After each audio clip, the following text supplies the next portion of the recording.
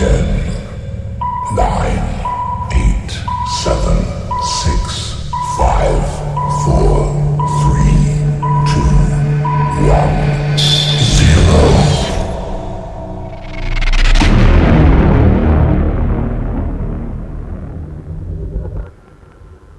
Ladies and gentlemen, you're coming live from Eat, Sleep, Suplex, Retweet on Strathclyde Fusion!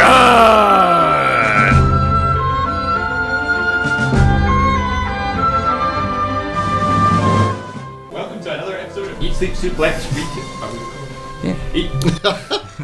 What a fail, man. It's alright, couple of tech issues, but we're fine. We're coming to you live from 14 stories up above Glasgow, and it's a beautiful cloudy day as well as we bring you another new episode. Now, let's. I am your host this week, the King of Kayfabe, the modern day Maharaja, David Hockney, and I have a elite panel of legendary panelists who are worthy of, let's say, a Hall of Fame inductee. At first, we've got the man who has listened to Braun Strowman's How I Got Over song over 100 times already. It's the Fury of Fife, Nathan Fisher. Oh, how did you know that? How did you know that? Oh, you're a fan of Braun Strowman, aren't you? I guess I am now, yeah. Alright. Now we've got a couple of debuting panelists this week. First off, he is now making his debut to Eat, Sleep, Suplex, Retweet. He's the second most famous Ross on a wrestling podcast. We'll call him our set piece king. It's Ross McLeod. Oh, I'd love to hit with a witty retort, but I'm too rough for that, to be honest with you. Oh well, Ross, welcome to the show. It's good to have you on board. Cheers. And next to him, we have a man who was walking with Elias, got lost and ended up here. All the way from glorious Dundee, it's Mr. Gary Cumming. Say hello, sir. Yeah, hello. How are you doing? Well, good to have you on board. Are you excited? Not as excited as walking with Elias, but we'll see how it goes, yeah. All right. And, of course, last but not least, we have a man who claims he can go as long as Seth Rollins in a gauntlet match, but realistically it's more like the Warlord in a Royal Rumble. It's Stephen Wilson. Can I correct you and say that Ross has been on a podcast before? Mr. Hockney. Well, he's not been on our podcast before, has he? Yeah, he has. Oh, has he? Yeah, he has. It shows how good I was that you've remembered that. I haven't hosted this show yet. Give me peace, so give me a bit of leeway on this. But yes, you are now the second most famous Ross. We'll just put you at that, okay? Fair enough. Now, today's theme, we'll be discussing the accolade that most WWE superstars dream of. It's considered the highest accolade in all of professional wrestling. It's the WWE Hall of Fame. So over the next 90 minutes, we'll be discussing the highs and lows of the Royal Rumble, some of its notable inductees, and of course everything else in between. But before we get stuck into the conversation, I'd like to kick off with something that occurred on Monday Night Raw this week, because as being a stats guy myself, I decided to throw a few stats in there straight away. So, Monday Night Raw this week actually broke a 54-year-long record for the longest wrestling match in WWE history. So, in case you haven't watched Raw, there was a 7-man gauntlet match featuring all the participants from this Sunday's men's Elimination Chamber match, and it went down as the longest wrestling match on Raw and in WWE history. Well, actually, no, just on Raw, my mistake. But yeah, the match itself lasted 1 hour, 46 minutes, and 55 seconds, which is insane. That's basically 2/3 of a Raw broadcast. And kudos especially goes to Mr. Seth Rollins, who lasted 1 hour and 5 minutes on his own. Now that in its own is the longest amount of time wrestling any Raw superstar has competed in the history. If you exclude like Iron Man matches, for example, because those were on pay-per-view, of course. But yeah, Rollins on Raw, longest stint in Raw history. So kudos to that. The previous record was actually held by a Hall of Famer himself, Bruno Sammartino. It was in August 1964. He was defending the WWF Championship against Waldo Von Erich, and that match lasted 81 minutes. So it's quite a substantial record-smashing match. But yeah, that gauntlet match lasted longer than any Royal Rumble, Iron Man match, and MSG main event. So, I mean, if you haven't watched it, just go see it. Rollins is an absolute Iron Man in it. What did you guys think of it? He is a beast. Yep. Great. Better than the beast. No, he's amazing. Better than the beast. He is quality. A lot of people give bad props to Cena and Reigns for wrestling, but they put on clinics with Rollins in both matches, so Oh yeah, fair play to them as well. I mean, just the first three matches took over an hour, so I mean that's really quite something in itself. But yeah, anyway, that's not why we're here today. Today we're going to discuss the WWE Hall of Fame. So to go back to its, let's go back to the beginning when it was originally announced. The date was 22nd of March 1993 on an episode of Monday Night Raw. They decided that WWE would announce their first ever inductee into the WWE Hall of Fame, and the man who was inducted, the very first one, was none other than Andre the Giant. So what I'd like to open up to the panel just now. What do you guys remember about Andre the Giant? First memory I had of Andre was through WWF No Mercy on the N64. Survival mode. Very hard to unlock. Yeah, can never do it. Can never do it. Yeah, I can't really comment as far back as No Mercy. I started playing the games around SmackDown vs. Raw. He was also in that as well. But yeah, he stood at 7'4", 520 pounds. He was an absolute colossal size of a man. He dubbed as the 8th wonder of the world, I believe, as well. Hailing from Grenoble in the French Alps. But yeah, he also had a tag team with Haku in the Colossal Connection, and a dubious WWE Championship title reign which only lasted a day, involving a DiBiase bribe and some plastic surgery involving the Hebner brothers, just to name a few. But nowadays, his legacy lives on in the Andre the Giant Memorial Battle Royal at WrestleMania. Started just shy of 4 years ago, and his name's been synonymous with WrestleMania ever since. But yes, the inception itself, it just occurred on an episode of Raw, but since then it's really come leaps and bounds of how it's being treated as a big deal. But yeah, in its first few years, we're talking around sort of the mid-90s, between 1993 and 1996. The ceremony for 1994 to 95 was in conjunction with those years' King of the Ring tournaments, which kind of makes sense because you're appreciating wrestling royalty while also creating a new King of the Ring in the form of modern day royalty. So it did pose quite an ideal theme, I believe. But in 96, it actually was held along with the Survivor Series event, and at that point it was held in front of a paying audience as well as the superstars themselves. And that's kind of what set the tone for future Hall of Fames to come.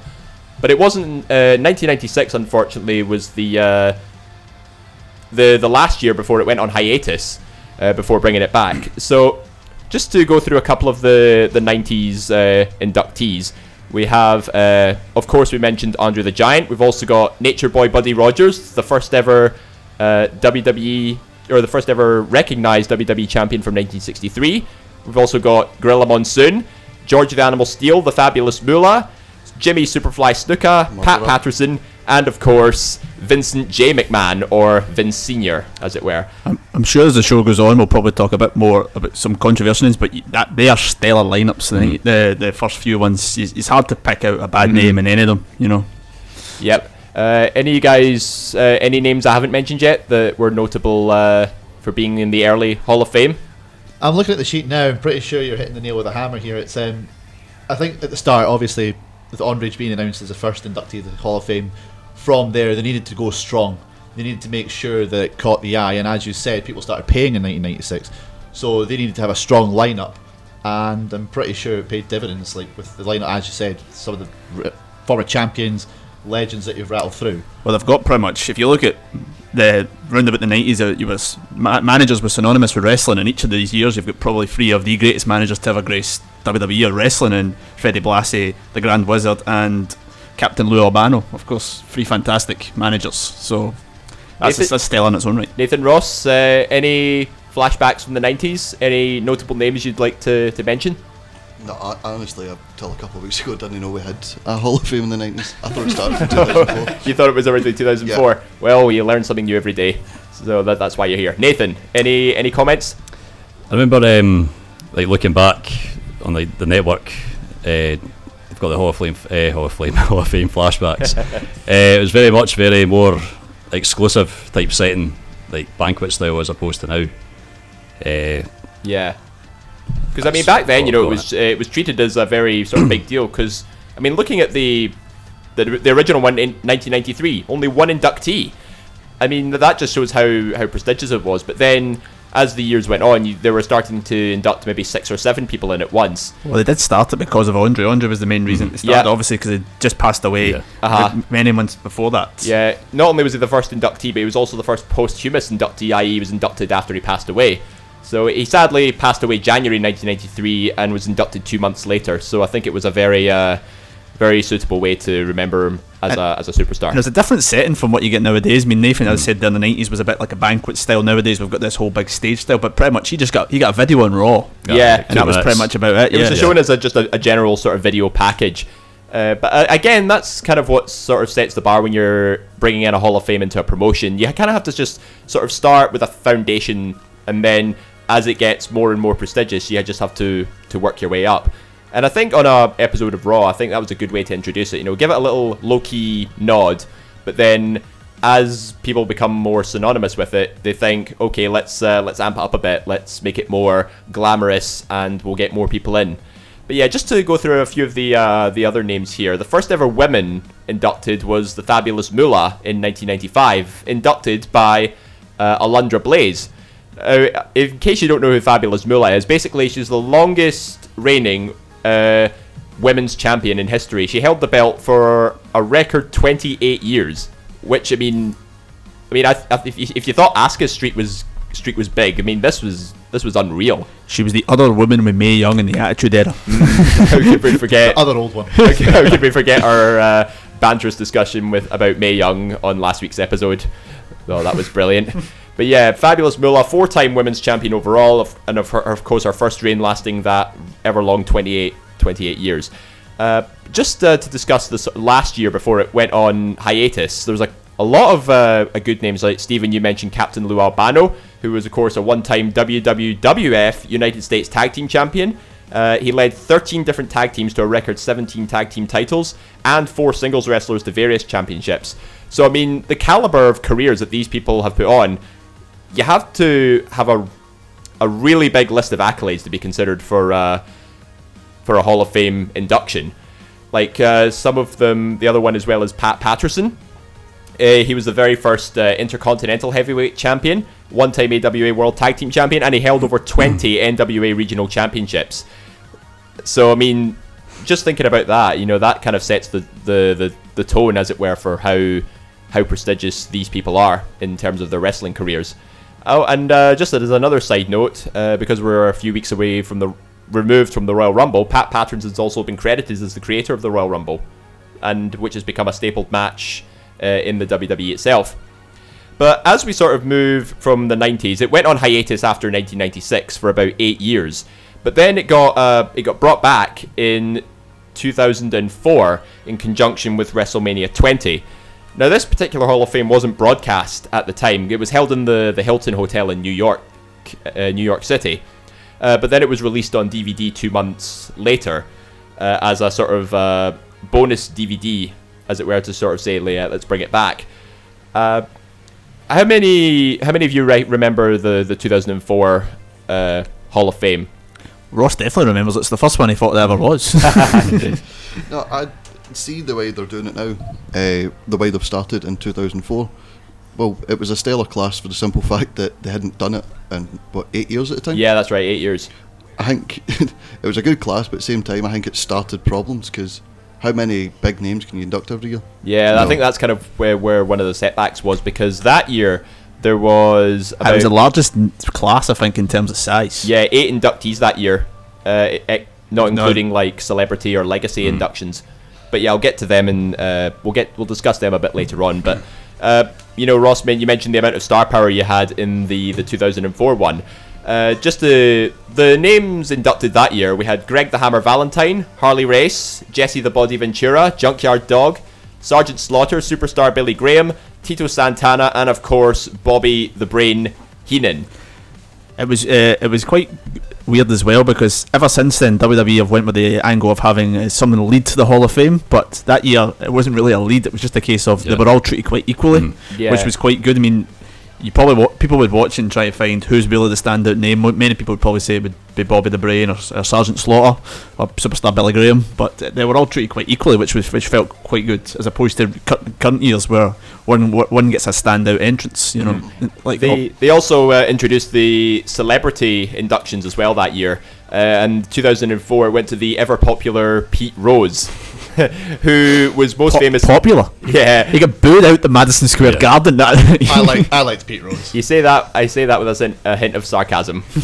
But yeah, I think the only thing people remember him being in WWE for was when he got tombstoned by Kane.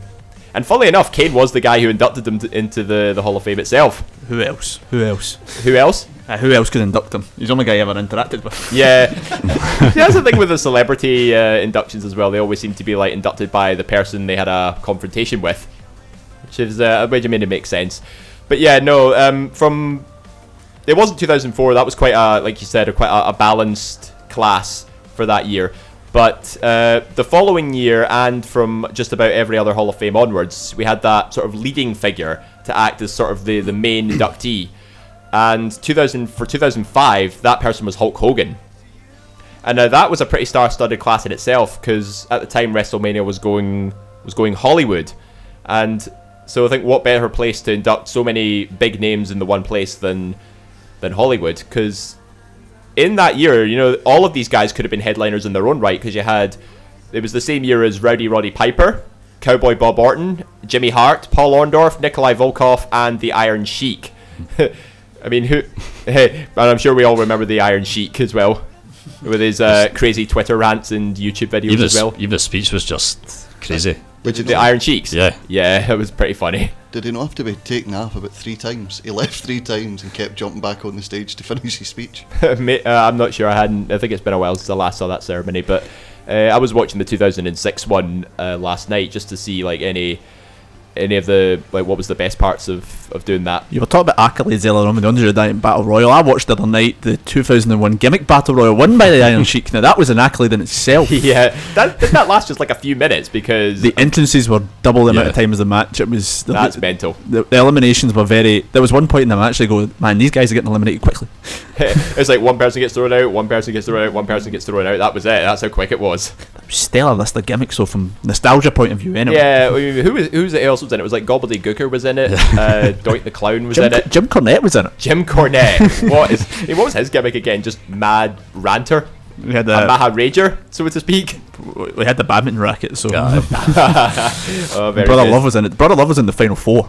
Yeah, but yeah, and also moving into the 2000s, from the 90s, the concept of the Hall of Fame induction sort of changed as well, because it was presented obviously in front of the superstars and a paying audience who would pay tickets to see it as well.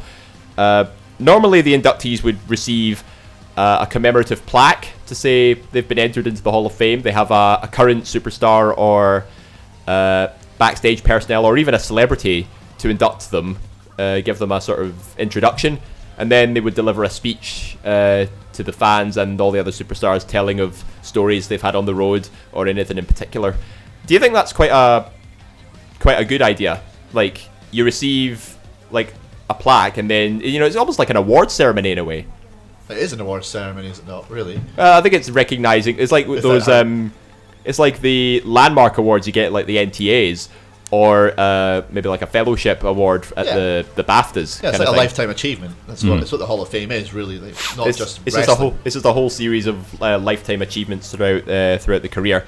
But then, obviously, as we moved into the late 2000s, 2010s, those plaques got exchanged, and they became Hall of Fame rings instead. I believe it was from around 2008 onwards. The rings are a much better idea than the plaques. Pretty cool, So yeah, out of you guys, like, I'm guessing, just from the general initial reaction, the consensus is you guys would prefer the rings to the plaques. Yeah.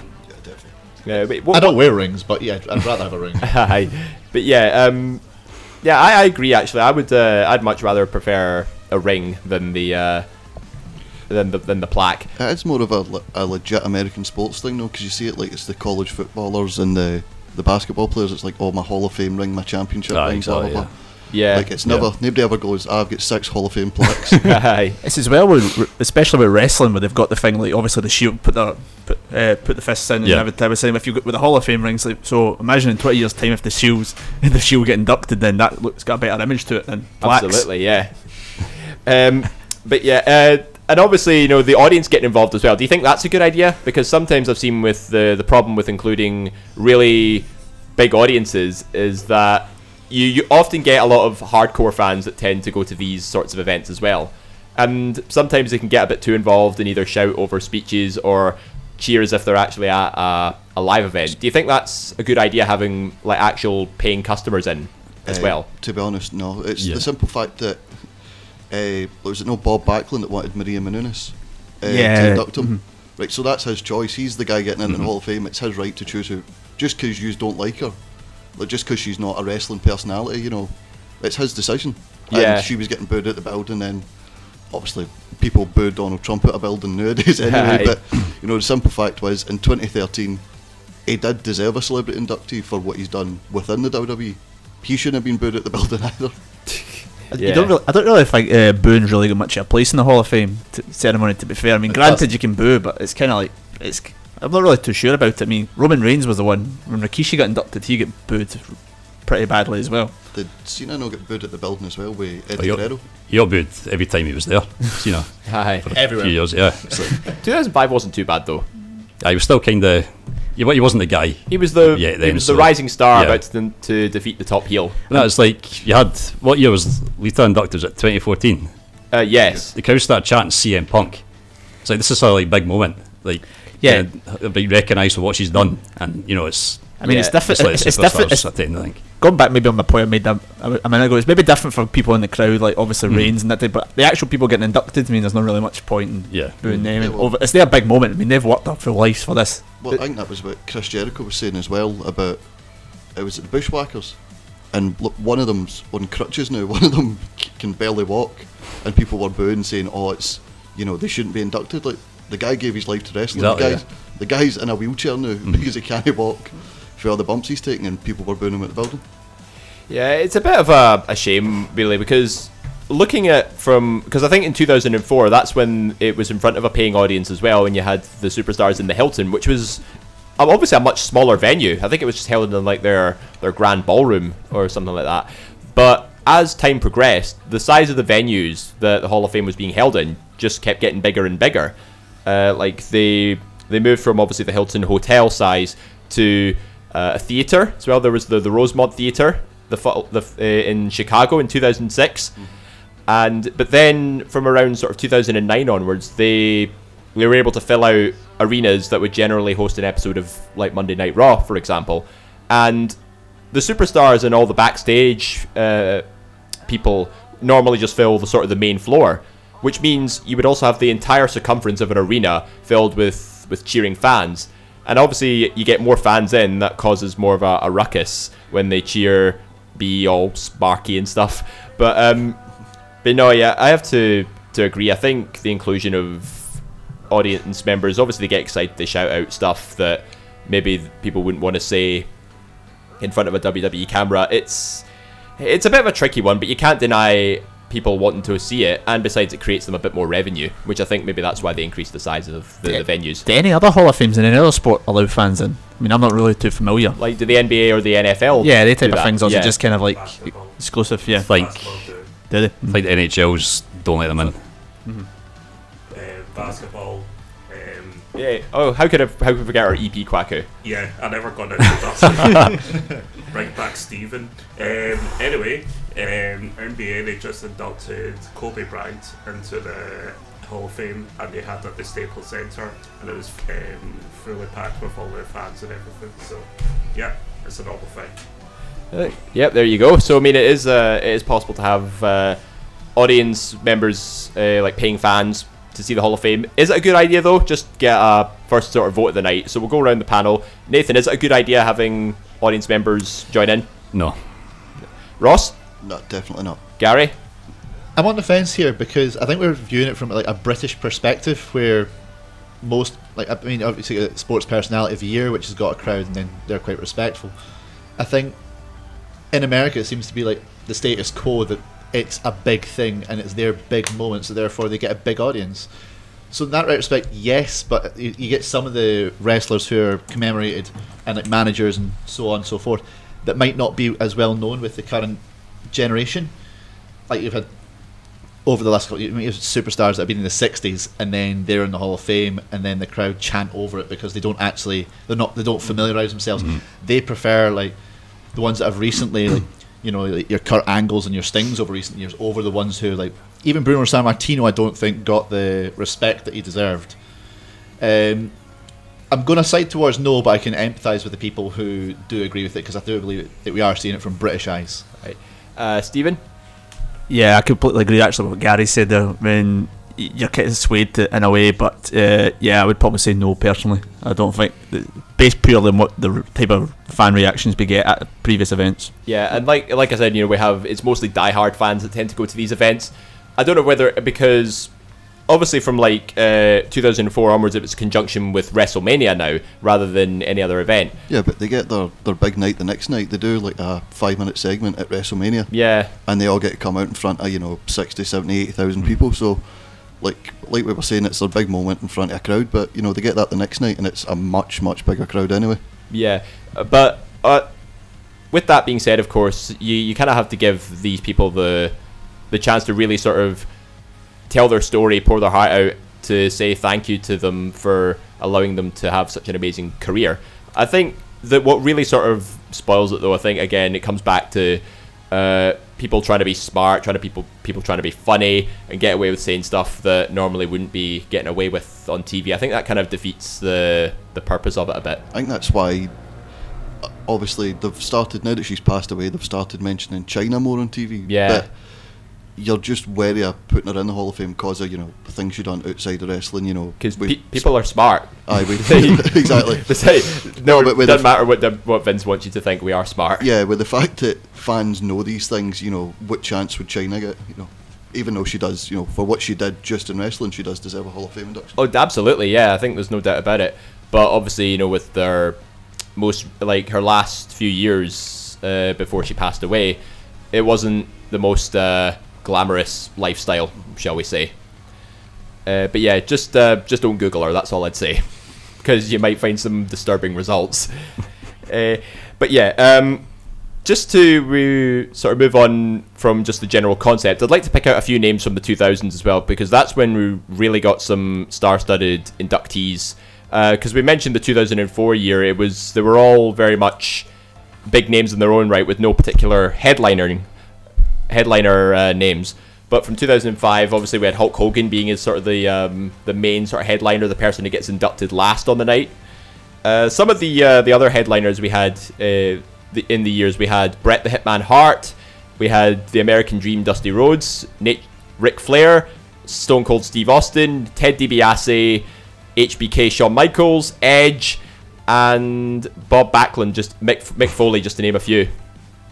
Did Bob Backlund headline that one? No, I think that was Mick Foley, actually. Sorry. Sammartino. Was it not Sammartino? Aye. Was it Sammartino? Sammartino, definitely. Oh yeah, no, you're right, it was my mistake. Just got my orders Imagine wrong there. Bob Backlund headlining over Sammartino. That's the 80s feud Yeah. completely turned on its head. Oh gosh, yeah, bringing back all the tension there. But yeah, Bruno Sammartino was the headliner in 2013. My mistake. 2014, we had the Ultimate Warrior, who was quite a notable inductee for various reasons, because he only passed away a couple of days later. R.I.P. Warrior. 2015, Kevin Nash. 2016, Sting, and most recently, last year's headline inductee was Kurt Angle. Was Nash the headline in Yeah, 2015? Yep. it was him over Savage. I couldn't believe that. That was a shocking yeah. call. Because he was there. I think that's the True, only I reason. suppose. No, as horrible as that sounds, I think that's actually true. I didn't mean it to come out like that, but the point was made. Gary Cumming, funeral director.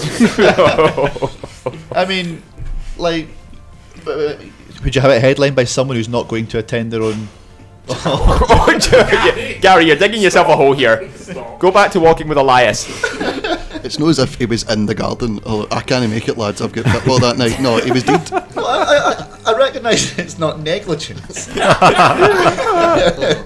Gary, stop talking. Okay? Right. back to where we were. But yeah, something notable as well. 2016, 2017, they all had 5 inductees, but from about let's see, I think it was about 2012 to 2015. Yeah, we had about at least 6 or 7. But yeah, do you think maybe around 5 or 6 inductees 1 year is a good number to have? Yeah, because I think they've got a formula at the minute, isn't it? It's the headliner of the tag team. There's a woman, there's someone who's passed away, and then there's always, like, I know it sounds weird, there's a woman, no, and then there's always somebody like, say, an Abdullah the Butcher or a Sting who never really wrestled in WWE, you know, or someone who made their career outside of WWE. Mm-hmm. There's always like that post-human, I can't even say the word now. The dead one. Posthumous, yeah. Basically after death. But yeah, the celebrity wing, just to go off topic from... Now, those numbers I was mentioning, those were actual wrestling superstars that were inducted. But the with the celebrity wing, Pete Rose obviously being the first in 2004. But it wasn't like a... Like, there wasn't one inducted every year until about 2010. Because 2 celebrities were inducted 2004 to 2006. But there was none in between 2006 and 2010. Now, one got inducted every year from 2010 up to 2016, but there was no celebrity inductee last year, funnily enough.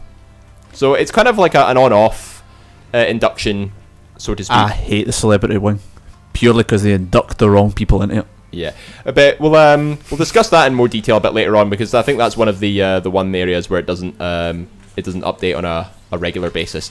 But yeah, just to name a few other names who weren't sort of headliners, but very sort of notable names that were inducted. The first being in 2006, we had Eddie Guerrero, the late great Eddie Guerrero. I mean, well deserved, or was it too soon for how long ago he passed away? I think it's something they do all the time. Like Eddie Guerrero, obviously he passed away. It's a shame, but you know he still had a Hall of Fame career. He could have been inducted a couple of years down the line. It's the same thing with Shawn Michaels and Edge. Mm-hmm. They weren't going anywhere and they were in good terms with WWE, so what was the point, the year after they retired? Just to get them back in? Don't drag it out. Yeah, exactly. Let's just get them in straight away, yeah. Mm-hmm. Yeah, I think it was Rey Mysterio said in the induction speech that he did with Chavo and Benoit. He said, I was sure at one point that somewhere down the line we'd be inducting Eddie Guerrero into the Hall of Fame. We just didn't think it would happen so soon. See if they'd left it a few years, he could have easily headlined the class. Oh, absolutely, but yeah. The fact he was in it 2006, they'd probably already made an agreement with Bret Hart for Bret Hart to headline that year. So he kind of felt like a wee bit of an afterthought. Yeah, it's the fact that he only died in October, and then WrestleMania was March. So it's less than a year.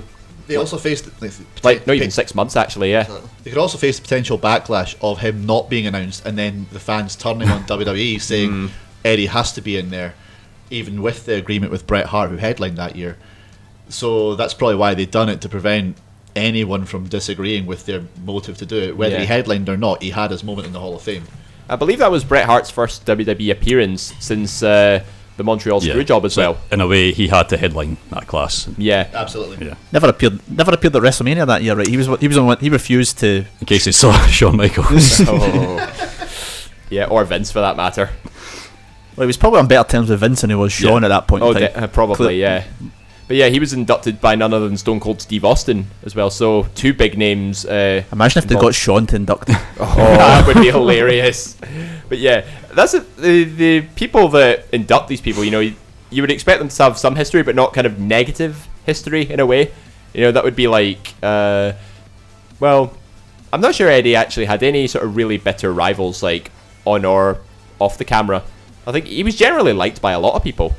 Mm-hmm. But yeah, but we discussed more about Eddie Guerrero in our very first podcast episode all these weeks back. And if you want to listen to that and amongst other episodes we've recorded, you can follow us on iTunes Podcasts if you're on an Apple device, or on Castbox FM if you're on PC and Android. We're also on FusionTakeover.com. We're on Twitter at SuplexRetweet. And be sure to give our Facebook page a like for all the great content we deliver every week. If you're listening right now and you want to add any Hall of Fame comments or thoughts, post to our Twitter page at SuplexRetweet and share your thoughts with us. But yeah, going back to the sort of names, but weren't sort of headliners, notable inductees. The same year, Bret the Hitman Hart and Eddie Guerrero were inducted. We also had Mean Gene Okerlund, Sensational Sherry, and Mr. USA himself, Tony Atlas. Again, lots of big names, but they all can't be headliners. Was it the right time for them to be inducted? Well, Mean Gene in particular, yeah. I don't think, like, Mean Gene's a good character, but he wouldn't be a headliner. Like, I think it's nice to get him in the Hall of Fame. I'd have put him in the same year as Hogan, to be honest. Yeah, that was so. I think it was. It wasn't Mean Gene that inducted Hogan. Actually, it was a bit of a shame. But funnily enough, it was actually Hulk Hogan who inducted Mean Gene. It was Sylvester Stallone that did Hulk Hogan. Yeah, Sylvester Stallone. So daft. I don't get it. Did he have any interaction with Sylvester Stallone? Yeah, he was in Rocky. Rocky, I meant WWE wise, but okay. So I thought you just meant in general. Have you not seen Rocky? No, I was talking like interaction in WWE because that's kind of how it goes usually. So the Rocky movie meant more to him than in his entire WWE career. That's how it comes across. Right, moving on. But yeah, some of the names in 2007 as well. JR and King both get inducted in the same year. Obviously, they've been an iconic commentary duo for years, so I think it would make sense to have them both inducted at the same time. No, we were talking about inductees there. Did you not see the story about Jerry Lawler?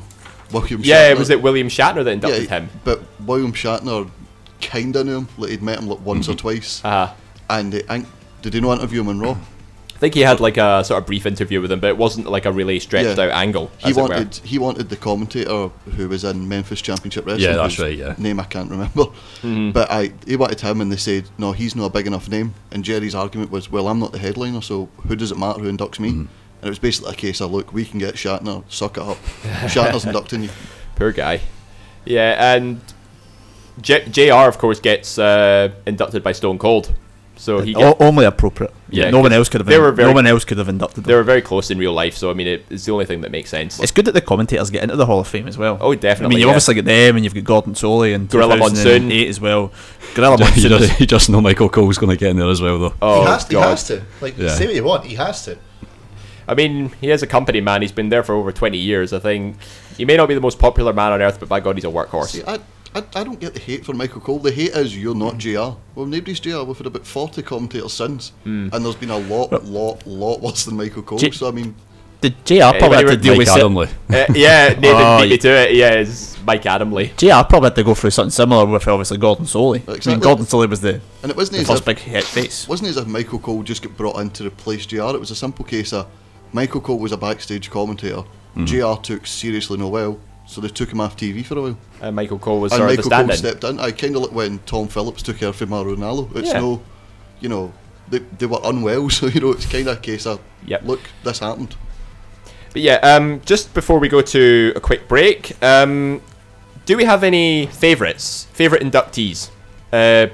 Just to say, these people absolutely deserve it, and I'm glad they're in the Hall of Fame. Hogan by a country mile, I think. You think? Austin for me. Austin for Nathan. Gary, any? I mean, I would say Austin as well, but like as you pointed out earlier, I do like how non-wrestlers get added to the list, like Bobby the Brain Heenan being one of the standouts for me. Same with Bobby Alla. I thought his speech was brilliant. Yeah, as well. I quite like it when the ones who are not the headliners, obviously the ones who maybe don't quite get the same amount of credit but get inducted into it. I mean, Kurt Henning's one of my favourites as well. Obviously, my one's Mick he Foley. Passed away. My one's Foley, and he got the wee moment when he got to pin Jericho. Oh yeah, yep. It was a great moment. I think one of my favourites actually was Bret Hart, because I remember I was watching the 2006 one last night, and his segment alone went on for a good 45 minutes or so. Like he was.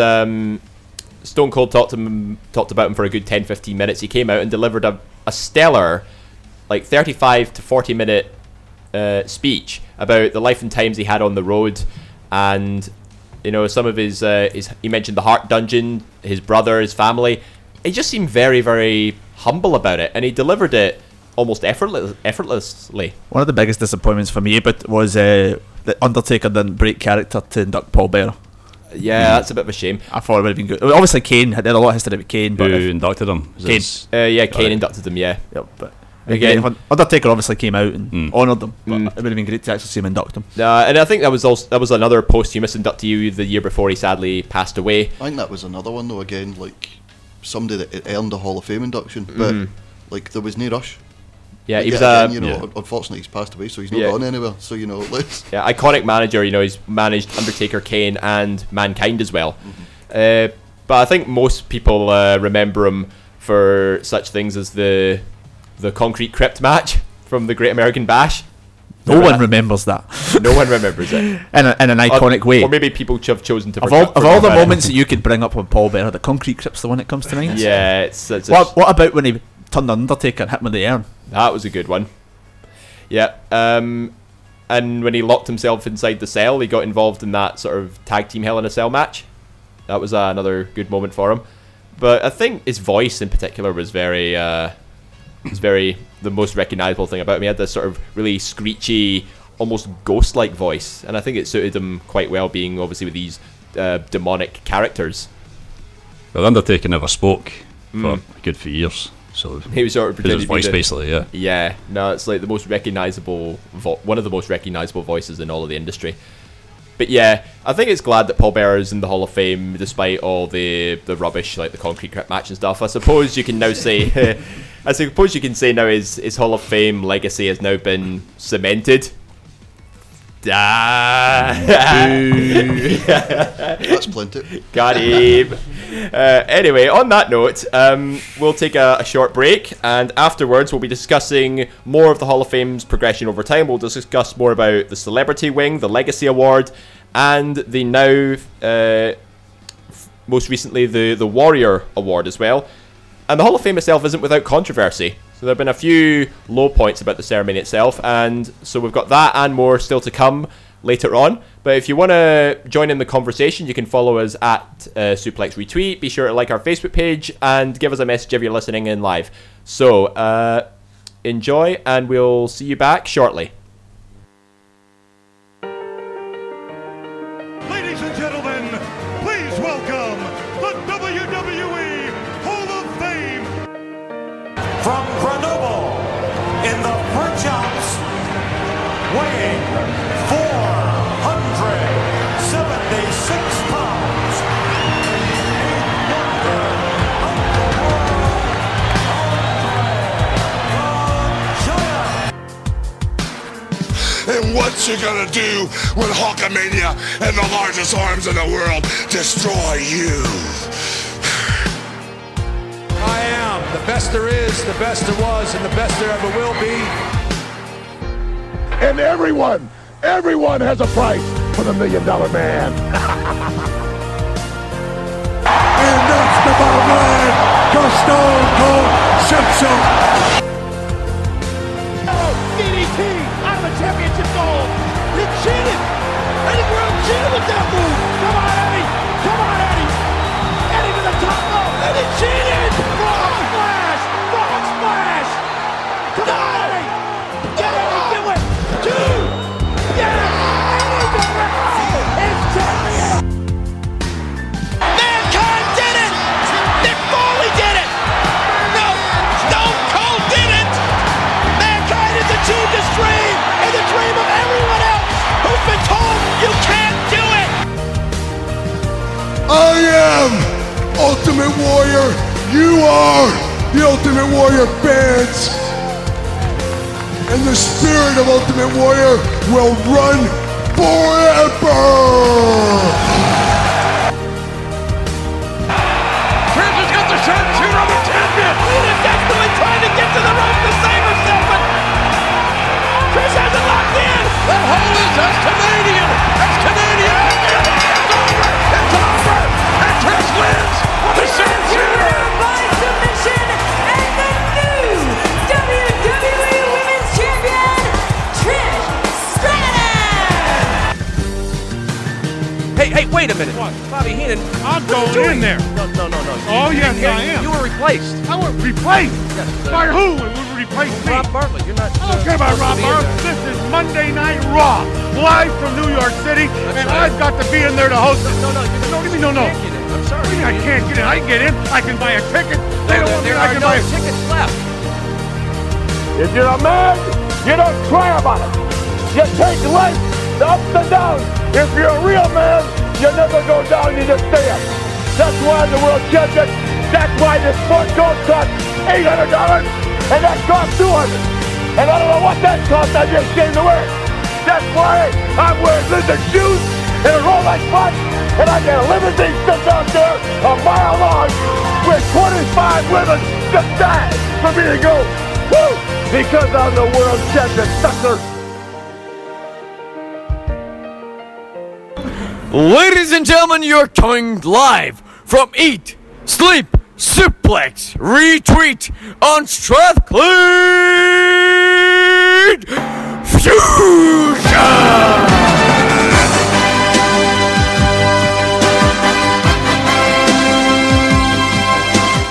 Welcome back to Eat, Sleep, Suplex, Retweet. Today we're discussing the WWE Hall of Fame. Now what you listened to there was a couple of best moments and career highlights from all of these Hall of Fame inductees, such as Eddie Guerrero, Mankind, and of course ending with Ric Flair, all while the Script's theme song, Hall of Fame, is playing in the background. So shout out to the Script, it's a fantastic song. Give them a listen, it's brilliant. So yeah, coming into the second half now, in the first half we were discussing the original inception in the 90s, followed by its revival in 2004, and just to name a few inductees to begin with. But now we're going to discuss its continuous progression over time towards the end of the 2000s and into the 2010s. Now there have been some changes made from around 2014 onwards. So obviously, as we discussed before, 2014 was headlined by the Ultimate Warrior, who was arguably the most one of the most charismatic and recognizable characters from the 90s. But he sadly passed away a few days after his induction, and he gave this really big, heartfelt speech about when he discussed the day a man's heart stops beating. And it was really sad, you know. It was the way he was discussing it. It was pretty sad. So what are you guys' memories of the Ultimate Warrior? I just remember him as the rambling racist and homophobe, to be honest with you. I know it's no something to bring up, but I don't like the fact that we've got a Warrior Award. It's you beat me to the punch there, yeah. It's fair enough, Dana Warrior saying, "Oh well, he forgave himself and he was a changed person." Well, how do we know that? He never came out and said, sorry for wishing cancer upon people, sorry for being a homophobe, sorry for being a racist gun nut, right-wing American, He was an absolute lunatic. Nathan, anything from you? I can't follow for that. I know, exactly. I mean, I agree with Austin. Oh. I mean, yeah, he did some bad stuff in the time, but some. Yeah. I'll say some. Yeah. Gary, do you want to say something? Speechless now, am I? No, I don't really have that many memories of Ultimate Warrior as like an active competitor at the time. I just remember Ultimate Warrior, like the wrestling figure, being the one that I really wanted, even though I never knew who he was when I was young, because he looked so cool. Mm-hmm. Yeah. But obviously, as I get older, wrestling fans become more intelligent. You find out he was history making as well. First superstar to hold the WWF and Intercontinental Championships at the same time. See, he had a colourful gimmick. The crowd loved him, but see, he would not have got over the same way nowadays. No. I mean, he had 3 moves or something. It's extremely difficult to work with. Apparently, it was all detailed in. Roman. WWE was. They actually released a DVD themselves about the Ultimate Warrior, calling it the self-destruction of the Ultimate Warrior. I remember that, actually. You think I that remember was watching good? that. It was really good, but he didn't take it very well. The question I posed to you guys is: was it justified, or was it a bit of an overreaction? I think it's well and justified, because I can't say it because we're live on radio. I can't say what it really is, but it was justified. Something else again that annoys me about him is the simple fact that Hogan's been blacklisted for stuff he said, which terrible things he said, but at the same time it's like it's only a fraction of what Warrior said, and we've got a charity award, for Warrior. It's complete stupidity. I think it's the whole WWE tries to be a star and stuff, and you induct a guy like times Warrior. have changed as well. I think it's the progression the progression of the company over time as well. Because I think back in the 90s, people were a lot more sort of laid back about that sort of thing. It was sort of like an acceptance, saying, "Oh yeah, just people bully, people have these sorts of opinions about life," and we just at a time, people would just sort of just let it happen almost. But obviously back then the company wasn't running an anti-bullying campaign. It wasn't really PG specific, technically. But yeah, again, if Ultimate Warrior was in around this day and age, he wouldn't last a week at most.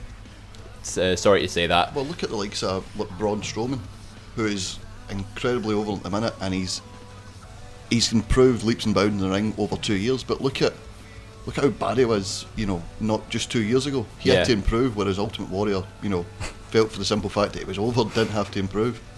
It was, 5 moves of doom, the original. Yeah, but on the subject of the Ultimate Warrior, from 2015 onwards, the Hall of Fame introduced what was known as the Warrior Award, and that was something the Ultimate Warrior requested himself. It was an award. Well, WWE's definition of it is an award that exhibits the unwavering strength and perseverance who lives life with courage and compassion, that embodies the indomitable spirit of the Ultimate Warrior, which I think is quite a good description of it. But it didn't quite come about the way I think Warrior wanted it to, because, and this is where one of my first controversial points about the Hall of Fame comes in, because in his induction speech, the Warrior proposed the said special category, the Warrior Award, for behind-the-scenes employees, rather than people who simply show perseverance, etc. And it was he referenced a backstage employee, a guy by the name of Jimmy Miranda, who sadly passed away at the age of 39. But he was a very big company man. He was with the company for over 20 plus years, and his highest achievement was he became head of merchandising. And Warrior said that he wanted to name the award the Jimmy Miranda Award, because it was a guy who worked effortlessly behind the scenes. He put in his shift, he worked his way up to the top, but obviously he wasn't there to really sort of commemorate it because of his unfortunate, untimely death. He was only 39 as well, bless him. I mean, see if they did that. I mean, that would be the perfect way of getting Jim Johnson into the Hall of Fame. Oh yeah, because I still think there's space for him. Yeah. It wasn't just Warrior he needs to get in there. Absolutely. Yeah. It wasn't just Warrior that endorsed him as well. He was endorsed by the likes of Stone Cold and Paul Bearer as well. So it is a guy who was generally liked behind the scenes.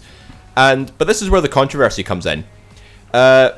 Justin Roberts, and this is like rumors floating around. Justin Roberts, who, as we know, is a former ring announcer for Raw, he was saying that there were rumors or accusations floating around that WWE edited the Warrior's speech when it was broadcast to exclude any mention of off-screen employees. Now, again, those are just rumors or accusations, so we don't know if there's any credibility behind it. But WWE responded saying there's no way we would disparage anybody, for showing strength and perseverance, whether it was a fan, a celebrity, a charity ambassador, or even just people behind the scenes. I think they meant to include everybody when they responded to it. I mean, the thing with this thing is, Warrior may have said we should have this award, but he'd been away for so many years. What gave him that type of power to kind of say, I think you should have an award? I mean, if WWE wanted to do an award, they were going to do it, and that was probably their chance to do it. It kind of coincided with everything. His speech kind of gave them what the kind of way they wanted to. So I'm not really sure if that's how much believability there is on that Justin Roberts thing, purely because, I mean, why would Warrior have that much power to do something, I think the actual award itself is something that annoys me, for the simple fact that, like, WWE does so much charity work. You see in the front row of Raw and SmackDown and pay-per-views, like, there's always 3 or 4 people there for the Make-A-Wish Foundation. John Cena's granted 500 wishes, 550 now. Jesus Christ. Yep. So it's a case that, like, they do things in the community. That wee boy Connor, it's a shame that he, unfortunately. Yeah, sorry, keep going. Yeah, so it's a shame he passed away, but at the same time, he got the Make-A-Wish thing. He got to be with Daniel Bryan. He got to. Yeah, actually, you brought up quite an interesting subject there. Because the same year that Warrior died was the same year the first recipient of the Warrior Award went to. You mentioned Conor the Crusher. Yeah. Conor Mihalik. Yeah. Yep. But yeah, he was the recipient of the first one, and it was also in conjunction with Triple H and Stephanie McMahon setting up a charity under his name. It was Conor's Cure for. Is that something else? Justin Roberts. He was the one that got in with the family, and was had befriended Connor's dad, and he was going to start the charity, and then WWE Yeah. just basically pulled the rug from under him and took the credit for it. I mean, one thing you got to say is, I remember actually watching the tribute video WWE did to him. My God, it's one of the saddest videos I've ever seen in my life. I almost cried watching that. It was Oh, it's heartbreaking. tragic. It's heartbreaking, you know. But if they type of rumours are true, I mean, it's not the best, you know. I mean, kind of using it as a way to kind of get something like that out there, you know. But yeah, no. But I think you have to believe though that with all these sort of accusations floating around, you know, about the charity and stuff, do you not think Conor the Crusher? And I mean, this is just my opinion on it. I fully believe Conor deserved the first Warrior Award, because I mean, for example, you know, he's poor boy was diagnosed with brain cancer when he was just a baby. He was only 8 years old when he passed away, but at least he got to see his hero Daniel Bryan at WrestleMania the year before he won the WWE World Title. I mean, I don't know if people are annoyed about the actual people getting these recognitions, you know. I think they're more annoyed about the fact it's named after the Warrior. But that's more my I problem. think that's what annoys a lot more people. It's not that they, purely because of the points Ross made, kind of thing. yeah, You know? it's not the fact that they don't deserve an award. It's the fact that they deserve better than the Ultimate Warrior. And that's just my simple argument. You know, Yeah. So you don't think the Warrior's the right representation for the I really Warrior don't. Award? There's like even if you called it the John Cena Award, for Christ's sake, considering all the charity, what Never give up. Yeah. the Never Give Up Award, or the Hustle, Loyalty and Respect Award, or whatever catchphrase And John Cena's using this week. if he presented it every year as well, I mean that Yeah, would. exactly. So it's also when Cena eventually, you know, he'll never fully leave the WWE, but when he leaves full time, it's always a way to bring him back at WrestleMania, So or it always can a be- reason to have him about. You know, that's actually not a bad idea. From what it sounds like, they've just used it as a vehicle to promote Conor's cure.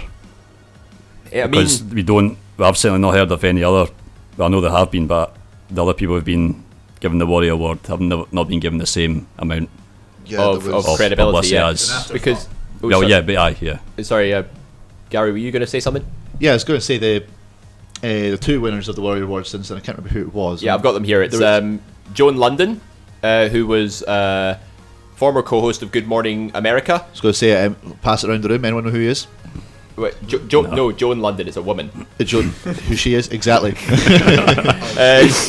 Spokeswoman for Susan G. Komen as well, which is of course WWE's second charity for breast cancer awareness. Yeah, but there's a lot of controversy about them as well. Yeah. No, I mean, I'm pretty sure the two following winners deserved every bit as much recognition as Conor. But again, I think it's a bit of an afterthought, and as Nathan touched on there, that it might have been a vehicle to push Conor's cure. And I think it's pretty sure it's one of the charities being represented in the mixed match That's tag right. challenge Yeah, just now as well. Braun Strowman and Alexa Bliss's charity, And and it's they're a good chance they'll win. and it's argued that they're the favourites to win. Yeah. Unless, but one of the other women in that tournament is Asuka. Do you think they'll throw away her undefeated streak for the sake No, of the the Miz will tournament? take the pin. Miz will take the pin. Yeah, because she's technically already lost a match. She If you, we're not counting battle royals, Well, but yeah, there if we you go, do, so, that you is know. one technically. well, that's the same thing with the likes of Umaga and Braun Strowman. Their undefeated streaks, you know, they were eliminated for Survivor Series matches and battle royals. Same with Rusev as well. Yeah, he was exactly. counted out. Beaten tag matches and all that. You Okay, know, we'll say not been pinned or submitted is considered undefeated. Yeah.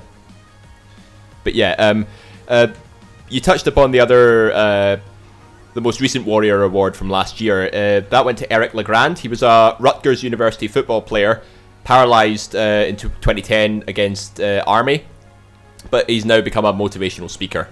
So, but he's in a wheelchair now, and yeah, he's been a motivational speaker. I remember that package video. It was like, That's what's happened if afterwards. if WWE could package their current superstars the way they can package these videos, they'd have a very talented roster. Yeah. Any sort of behind the scenes employees that, you know, they get a lot of, like, a lot of the people on the road, you know, so you see them maybe on Total Divas from the behind the scenes camera footage, or you know of any backstage employees that currently work with the WWE as a whole who maybe not get exposure on camera. Do you think any of them would be worthy of receiving the Warrior Award, considering it was originally aimed for behind the scenes employees? I mentioned the more one that people would mention is Jim Johnson. The Jim guy did Johnston. the music for so many years. I mean, that man, the commitment he put into that company, and the amount of theme musics that you can look back on in time, how many of them he did, you know. oh, he wasn't even a wrestling fan as well. you know see that podcast recently? Mhm. He was never a fan of wrestling, but he still worked there for 30 years. Exactly. I mean, it's hard to find anybody who put in as much effort. Writing all these great theme songs, collabing with so many great bands as well. It was he is a legend. And there is a place, as Gary said there will be a place for him. It's just when it's going to happen, you know. I don't think they don't need it to be a Warrior award. I think he can go legitimately Oh, straight into 100%, 100%. No doubt about it, yeah. But yeah, one of the other categories that they had, it doesn't get as much mention as like the Warrior Award or the Celebrity Wing. It's the Legacy Wing, the Legacy inductees. So in 2016, the W introduced the Legacy Wing. They include feature wrestlers from the early years of professional wrestling, primarily during the early part of the 20th century. So we're talking early sort of 1900s and stuff. So this is way before like the WWE's time as well. And obviously all of these, they were just recognized with video packages at the ceremony. They weren't given an official induction like the current inductees do. But just to go through some of the names on there, you have famous grapplers such as Luthez as another one. You have Pat O'Connor, Frank Gotch, Judy Grable, and a couple others, Haystacks Calhoun and Martin Farmer Burns.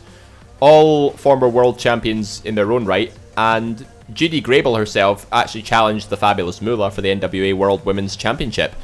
So yeah, very just to name a few of the legacy inductees there. But just to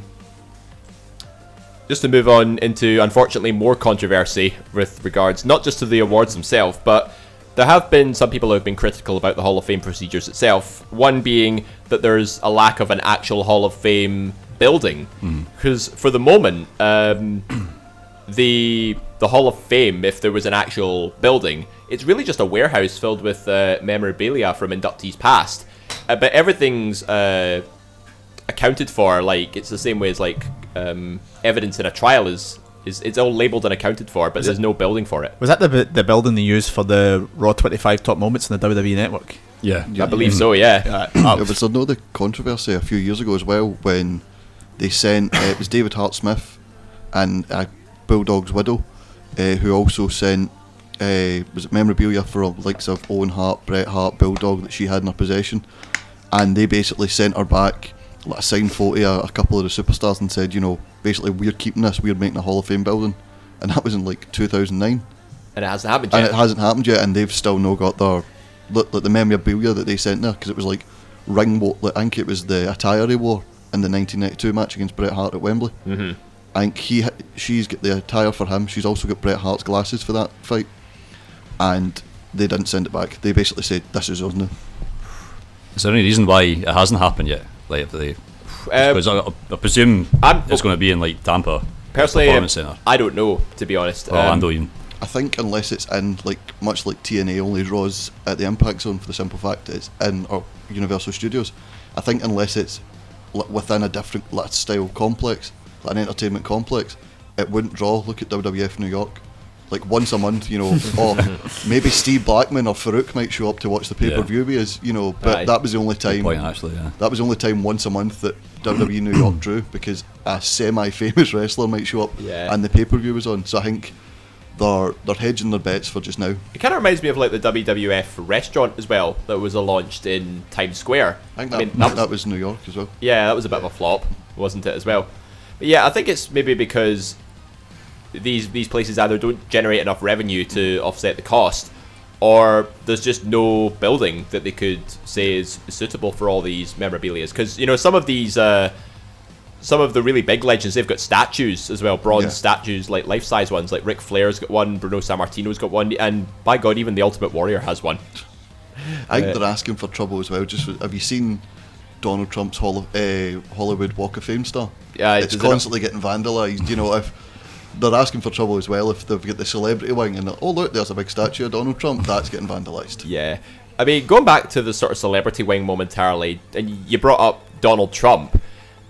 Quite a controversial inductee now that he's the president. I try to separate it from what he actually did in wrestling, for the simple fact that WrestleMania 4 and 5, he helped fund and host at Trump Plaza. WrestleMania 23, you can't deny, he Battle of the Billionaires. He got them so much mainstream publicity. Mm-hmm. He's hosted Raw.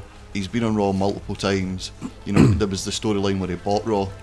Yeah, You know, so that lasted a week. yeah, it lasted a week because nobody had any faith in him as an actual investor, and the stocks went down. So they had to actually come out the next week and have Vince basically say, "It's all fake." You know, I'm still running WWE. But yeah, he done so much within wrestling, done so much to help wrestling. You know, from a business standpoint, I think he fully deserves a Hall of Fame induction. Look at him. Despite his controversial Yeah, views. well, I mean, for Christ's sake, some of the stuff he's done outside, you know, I mean, Mike Tyson's been convicted for similar things. You And know. Mike Tyson was inducted the year before as well. Exactly. Drew Carey was in one match, That's right, yep. and he's in. I think with in terms of the actual main Hall of Fame, I think the issue a lot of people have is that some of the guys don't deserve to be in the Hall of Fame. I think it's the fact that they get in the Hall of Fame before others. I mean, you look at the likes of Coco Beware's the one people tend to throw out there. I mean, why is Coco Beware in the Hall of Fame when you've not got the likes of the Bulldog, Owen Hart? I mean, obviously Owen Hart's had other issues with the Owen Hart's wife came about with China as well, that's another one. Yeah, there's the likes of how some of these guys are actually in ahead of other people. I think that's what annoys people. I mean, maybe people wouldn't. I mean, as much as I love Teddy Long, I mean, how is Teddy Long in the Hall of Fame, but Eric Bischoff's not in the Hall of Fame yet? Yeah. I think he's more of the company man, just for the simple fact that, like we were talking about earlier, that company Matt. Now it was no, not Eric LeGrand. Who was the other guy? Sorry, Jimmy Miranda. So that's who I was talking about. He's sort of like him. He was a road agent, you know. Yeah. He was Referee. He was a referee. He was an on-screen talent. He was behind-the-scenes talent. You know, he done a lot for the company. I think, well, to counter argument, I think Teddy Long's induction was justified. You know, again, like you said, he was Yeah, a I'd company. say so, yeah. He's a company man. He did absolutely See, everything and everything there was to do. I'm not saying his induction wasn't deserved. It's just the fact that he gets in there ahead of the likes of, like, I mean, you talk about obviously he was the general manager, but Bischoff's not been in there. The type of people have not been in there before him. You know, that's the kind of thing that gets me. I mean, in terms of the Celebrity Hall of wing, I kind of mentioned this briefly earlier on. I think that the main issue is I don't think they put the right people in that. Nathan mentioned Drew Carey, one match. Lemmy from Motorhead, the amount of things he's done for the company, you know, he deserves it maybe just as much as. I mean, you get like Limp Bizkit and that type of things as well. If you look at musicians and that type of celebrities, you know, they've done just as much as Drew Carey. You know, it's maybe the people they put in as opposed to Arnold Schwarzenegger was inducted 2015, and all he did was just make numerous appearances on their programming. You know, there wasn't any sort of memorable angle he got involved in. Well, sorry, I was going to say you were touching on the order of when people get inducted, like Coco Beware. And you brought up Teddy Long. You can't have the top acts every single year headline because it's just going to get weaker and weaker and weaker. Yeah, you've got to run out of names. So they have to flesh it out a little bit. That's why. But even then, I mean, I mentioned some of the bigger names, but there probably is some slightly more up. I mean, I thought the Godfathers one was perfectly timed. Rikishi's the type of things, but there is guys at their kind of level who probably deserve it better than others. You know. I mean, and that time will come, and then when they get announced for the Hall of Fame, they'll draw in the people. Well, I want to say about Donald Trump as well. The best thing he's done for WWE, there was a segment, and he fired Santina Marella in an on-screen segment. Please don't talk about Santina. I mean, Donald Trump was the one that fired him. Her. That's why he's president. That's why he's president. That justifies the presidency in its own right. yeah. Oh gosh. Right. But yeah, one other sort of controversial angle I picked up on as well is like following Abdullah the Butcher's induction, Billy Graham wanted out. Now, superstar Billy Graham was part of the original Revival class in the Hall of Fame 2004. But yeah, after Abdullah the Butcher's induction, he wanted out. He said, Graham wrote, "It's a shameless organisation to induct a bloodthirsty animal such as Abdullah the Butcher into their worthless and embarrassing Hall of Fame, and I want the name of superstar Billy Graham to be no part of it." You think his comments justified? If anybody knows about Abdullah the Butcher, It's petty squabbles, really. But it belongs in the playground. But there's absolutely no way Abdullah the Butcher deserves to be on that Hall of Fame. He stands for everything that WWE doesn't. And I mean, in this day and age, like even for ECW, which WWE now recognise, even for ECW, he was a bit far out. And there's so many people who like disagree, not even disagree with him being in the Hall of Fame, but disagree with him as being a wrestler, because he wasn't really a wrestler. He was just.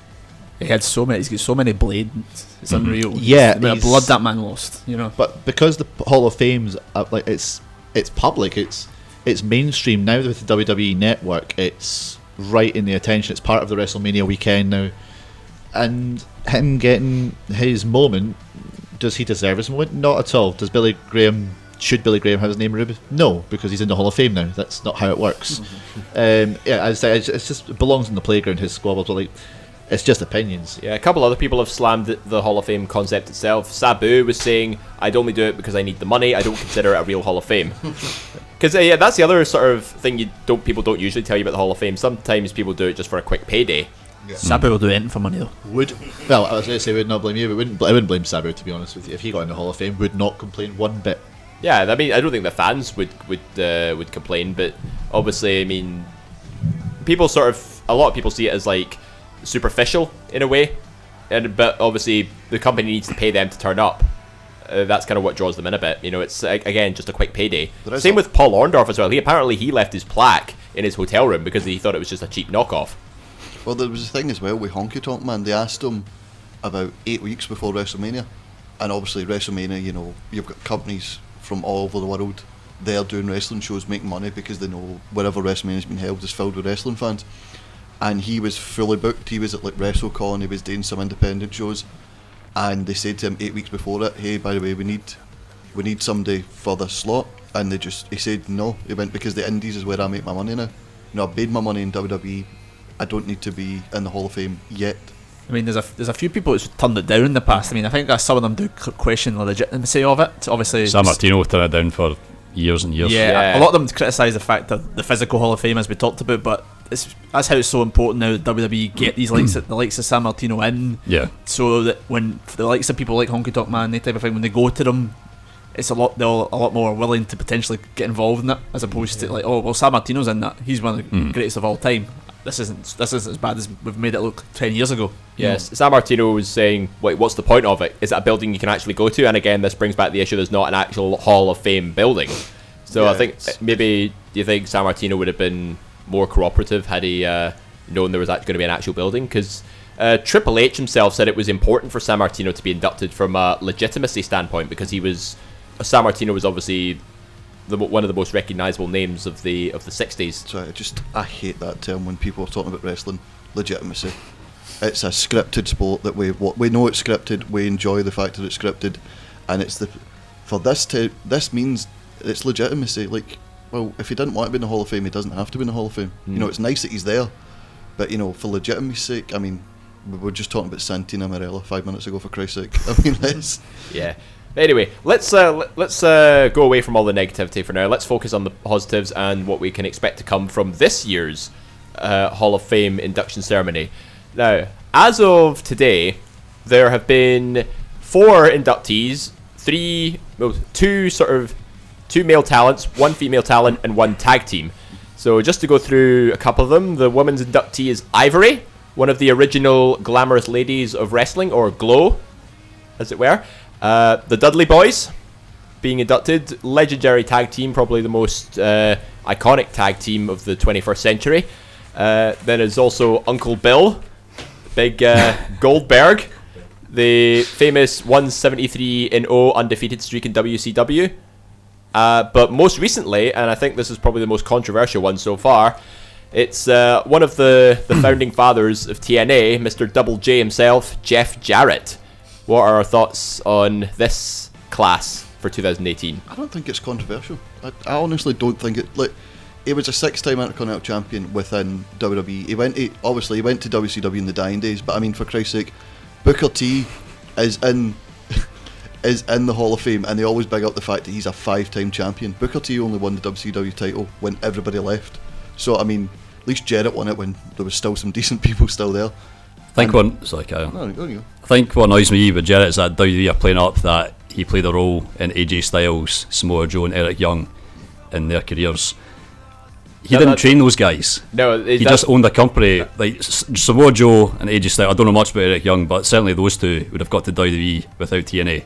Or the Ring of Honor, AJ Styles went to New Japan. That's the thing I like about what WWE mentioned Jarrett's involvement. It's that he helped these guys get into WWE, but there was the funny thing is there was no mention of TNA because WWE still feels like it's competition, like a rival company. I mean, but yeah, which is a bit ironic considering the fact they mentioned New Japan Pro Wrestling quite a lot now. They mentioned TNA on it. Was it the Edge and Christian show? When AJ Styles was on it, yeah, they mentioned TNA quite a lot in that one. Daniel Bryan's mentioned it in Talking Yeah. Smack as well.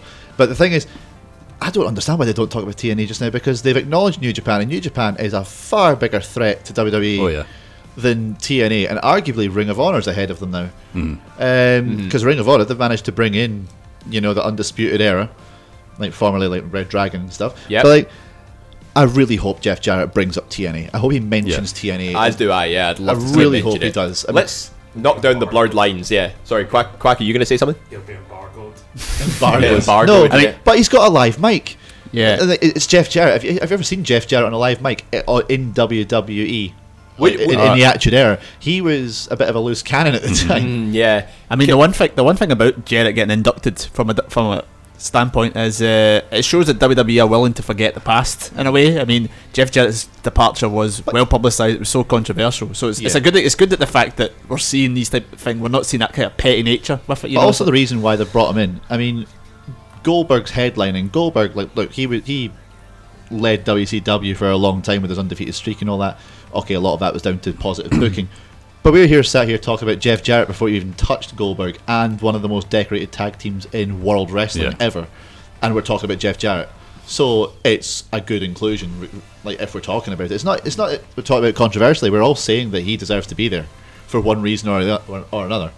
We just think that TNA, I'd say, is his crowning moment, even above his world heavyweight title. He owned a company that temporarily, for a time, threatened the WWE. To be fair, if you look back at it, he kind of deserves some recognition just for bringing the Good Housekeeping match to our eyes for the first time. Yep. That was one of the most hilarious matches ever. And then, as we talked about Wolfgang and Liam Thompson in ICW doing the exact same match, his one with China at No Mercy in 1999 was fantastic. And I think Jeff Jarrett was also the first person to hit people over the head with guitars. We were talking before the show about who would my correction, that was actually Honky Tonk Man. Yeah, we're talking about who could induct him in the Hall of Fame. I mean, Elias could induct him in from that reason only. You never know. But yeah, Jeff Jarrett, 6-time Intercontinental Champion and 4-time WCW Champion. So 4-time WCW Champion. And he won so many TNA titles 4-time when he was champion. booking the product. He was like 4-time WCW champion in like the space of 4 weeks. Around that time. He was in Crazy. the NWO as well. Yeah, NWO 2000. But yeah, let's talk about some of the other inductees as well. You've got Ivory, former 3-time WWF Women's Champion. I'm surprised she didn't make an appearance at the first Women's Royal Rumble this year. Because I remember in our Royal Rumble show we were discussing, obviously past legends will get involved somehow. I'm surprised Ivory wasn't one of those people. I mean, it depends on how able she is in the ring. I know she's not old, but like back in the day, I think it was around about like WrestleMania like 16, 17, 18. She was one of the only women wrestlers that could hang with China. I just checked. She's 56, Ivory. Well, there you go. I don't think that's crazy. I think it would have been pretty tough for her to come in the Royal Rumble. She started stepping away a wee bit more towards the end of her WWE career. She was on commentary and the likes of Heat and that type of stuff. So I don't know if she's maybe got some sort of injury or something like that. And she presented the once recap show WWE Experience with Todd Grisham out in a city. Yeah, I remember she did the back in the day pre-shows, which was the Sunday Night Heat. She hosted them with like you said, Todd Grisham, Michael Cole before he was in commentary and all that. She was a trainer on I think the first 2 seasons of Tough Enough, wasn't she? Yeah. Yeah, she was the only one that didn't bully the people on it. Yeah. And get the tables. Let's talk about the Dudley Boys. What do we think about them? Very deserving. Yeah. Overdue. I mean, even though they were active competitors, this is the one gripe I have with the Hall of Fame. It seems to be private for the people who have now retired or are recognised as retired. I mean, you can credit them if they're still active, even like part-timers. Like the Dudley Boys, they only retired months ago, I think, and it was on Ring of Honor. I think they retired as well. It was on a Ring of Honor show. Like, so they're recognised in TNA. Like, Team 3D as well. They couldn't use the Dudley's name moniker. Will they touch Bully Ray's world title reign? No, of course they won't. Because according to WWE, TNA doesn't exist. Yeah, but Bubba Ray Dudley had a rivalry with Hulk Hogan not that long ago. Bully Ray. Which is ridiculous when you come to think of it. I liked Bully Ray. Well, although the Aces and Eights angle did drag on a bit. Little bit. But no, you look at the Dudleys. They made the WWE attitude what it was. They made WWE pretty cool again. Like they had the ECW fans who kind of smirked at the WWE and go, nah, that's not cool enough for us. That's just cheesy, yeah. But the Dudley Boys were the bridge, I think, between WWE and ECW. Like even you had Rob Van Dam later on coming through, and you had Dreamer and Sandman and stuff not really making as much of an impact. But the Dudley Boys, when they came to WWE, they kept what they had in ECW. They kept on doing exactly the same thing. They had the gimmick with a weapon, with a table, and all the other things. Yeah. And they were so popular, and they kept that even when they were heels. When regardless of the gimmick or whatever storyline they were in, even when they returned against the New Day at SummerSlam, not SummerSlam, the Raw after SummerSlam 2015. Yeah, 2015. Monster pop. Bubba Ray Dudley at the Royal Rumble 2015. Monster pop. Even when they returned at the Raw 25, the bomb of a show that it was, still one of the largest pops of the night. Yeah, and of course, without Reverend Devon, we never would have been introduced to Batista. So they're star makers in their own right as well. Did anybody remember Reverend Devon and Deacon Batista? Yeah. It was after they got split in the draft in about 2002, and yeah, apparently Devon decided to become a reverend. You got pinfall victory over Triple H, which is crazy to Yes, think. he did, yes. Queen as well, I think. What a stat, David. Why were you not getting stats like that? You're meant to be the stats man. Hey, I used up all my stats. Talking about Rollins. Almost right at the start, yeah. But yeah, tell you what, now that you've mentioned it, let's roll some stats out. As of 2017, the Hall of Fame has 164 inductees, 105 individuals, 31 members making up 11 groups, 16 legacy inductees, 9 celebrities, and 3 Warrior recipients. There, how's that for statistics? I read something today that were talking about Kevin Owens had created a monster in Sami Zayn. I think I just created the monster in you just there. You did, yes. Right, very, very quickly before we get into the last segment of our show, let's talk about Goldberg. 173-0 undefeated streak in WCW. Former WCW champion, World Heavyweight champion, and most recently Universal champion from last year. And collectively, his time wrestled last year was just shy of 7 minutes. Seth Rollins wrestled more than that in Raw. 7 By minutes. quite a distance. Have you seen the stat about Brock Lesnar since WrestleMania 33? Rollins has wrestled longer than... Yeah, Brock Lesnar has wrestled like under 10 minutes throughout all of last year. No, it was I think it's his combined time. I think it's something like 60 minutes. Just 60 minutes? Yeah, because he's had the 20-minute Fatal 4-Way, had the 20-minute match with AJ Styles. Oh yeah. He's had No Mercy. Yeah, I think they're including the house shows, which are really only 3 So he's 4 minute wrestled. matches. So he's wrestled an hour and just shy of an hour. Just shy of an hour in And the space of a year. In the space of a year, and Rollins wrestled an hour and 5 minutes in one night. Yeah, it just goes to show you don't have to wrestle to be a popular wrestler. And back to Goldberg. Yes, Goldberg. On that note, I want to talk about his most recent run, actually, when he came back in 2016. He beat Brock Lesnar in 1 minute 26 seconds. Shocker of the year, no doubt about it.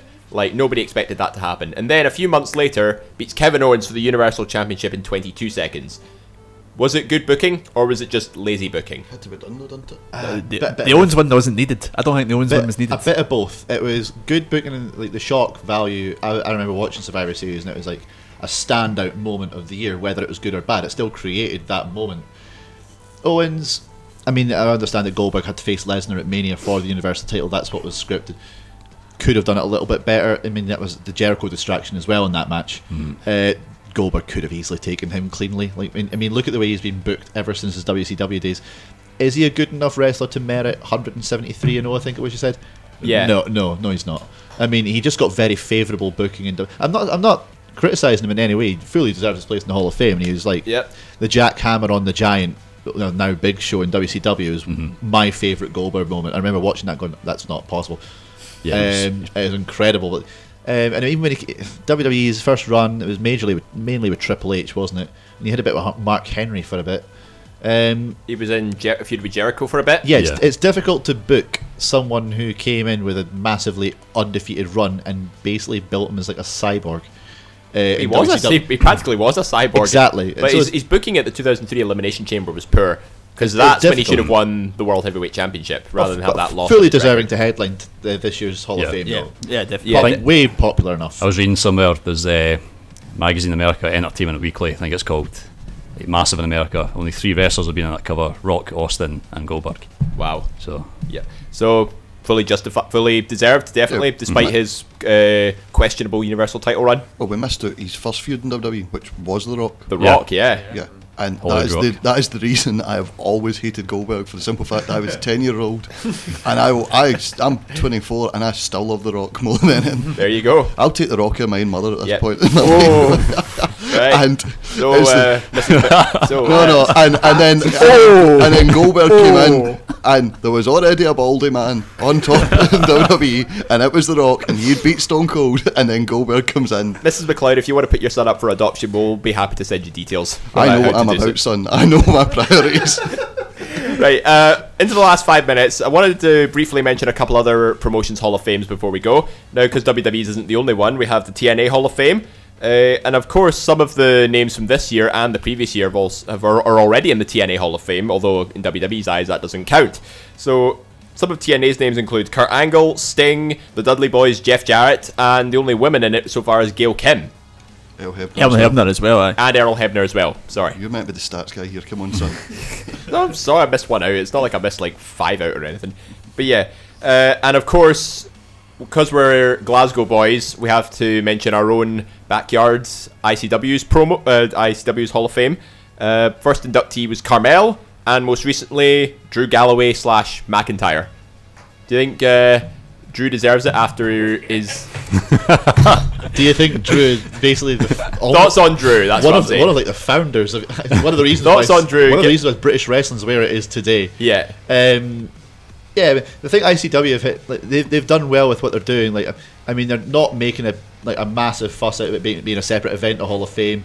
They're only adding to it one at a time, because I don't think ICW could do 7 a year because that would take out half their active roster eventually. But I mean, you've got people like ICW. The more it comes on, the more people are going to go to WWE. The more people are going to go around the world. I mean, like Viper just now, she's going around Japan. She's making a name for herself in the Mae Young tournament, and so did Kaylee Ray. Yeah, ICW. I think it's a great idea to like have just a segment of one of their bigger shows, as they've done recently on their biggest fight night after Square Go for Drew Galloway / McIntyre. They acknowledged Galloway as well, even with their ties with WWE, like that. Yeah. It was really well done, and the future to come. I mean, you've probably got like Big Damo. I don't know if they can use the words Big Damo anymore. Yeah, it's Big Damo, Killian Dane, however you want to call him. David, can you tell us more about Carmel Jacobs? Why don't you do that? Sorry, had to be done. Yeah, very and good. then that was your first Hall of Famer, like, Carmel Jacobs. I can't remember when she was announced to be the first Hall of Famer. I think it was just a fight club. I think it was. Correct me quicker. This was a few years ago. It was a special event. It was just after she'd hung up her boots. Wasn't Yeah, it? it was Yeah. just after the first Hydro show. Yeah. Yeah, And there was a was- special December event, and it was kind of like the ICW awards. Ah, that and was she was it, yeah. Yeah, and she- inducted. It was like the whole. And funnily enough, Liam Thompson stormed the gauge, and it was a stage. It was quite funny actually. That's all the ICW can. Storm the Gauge. Stage. Storm the gauge.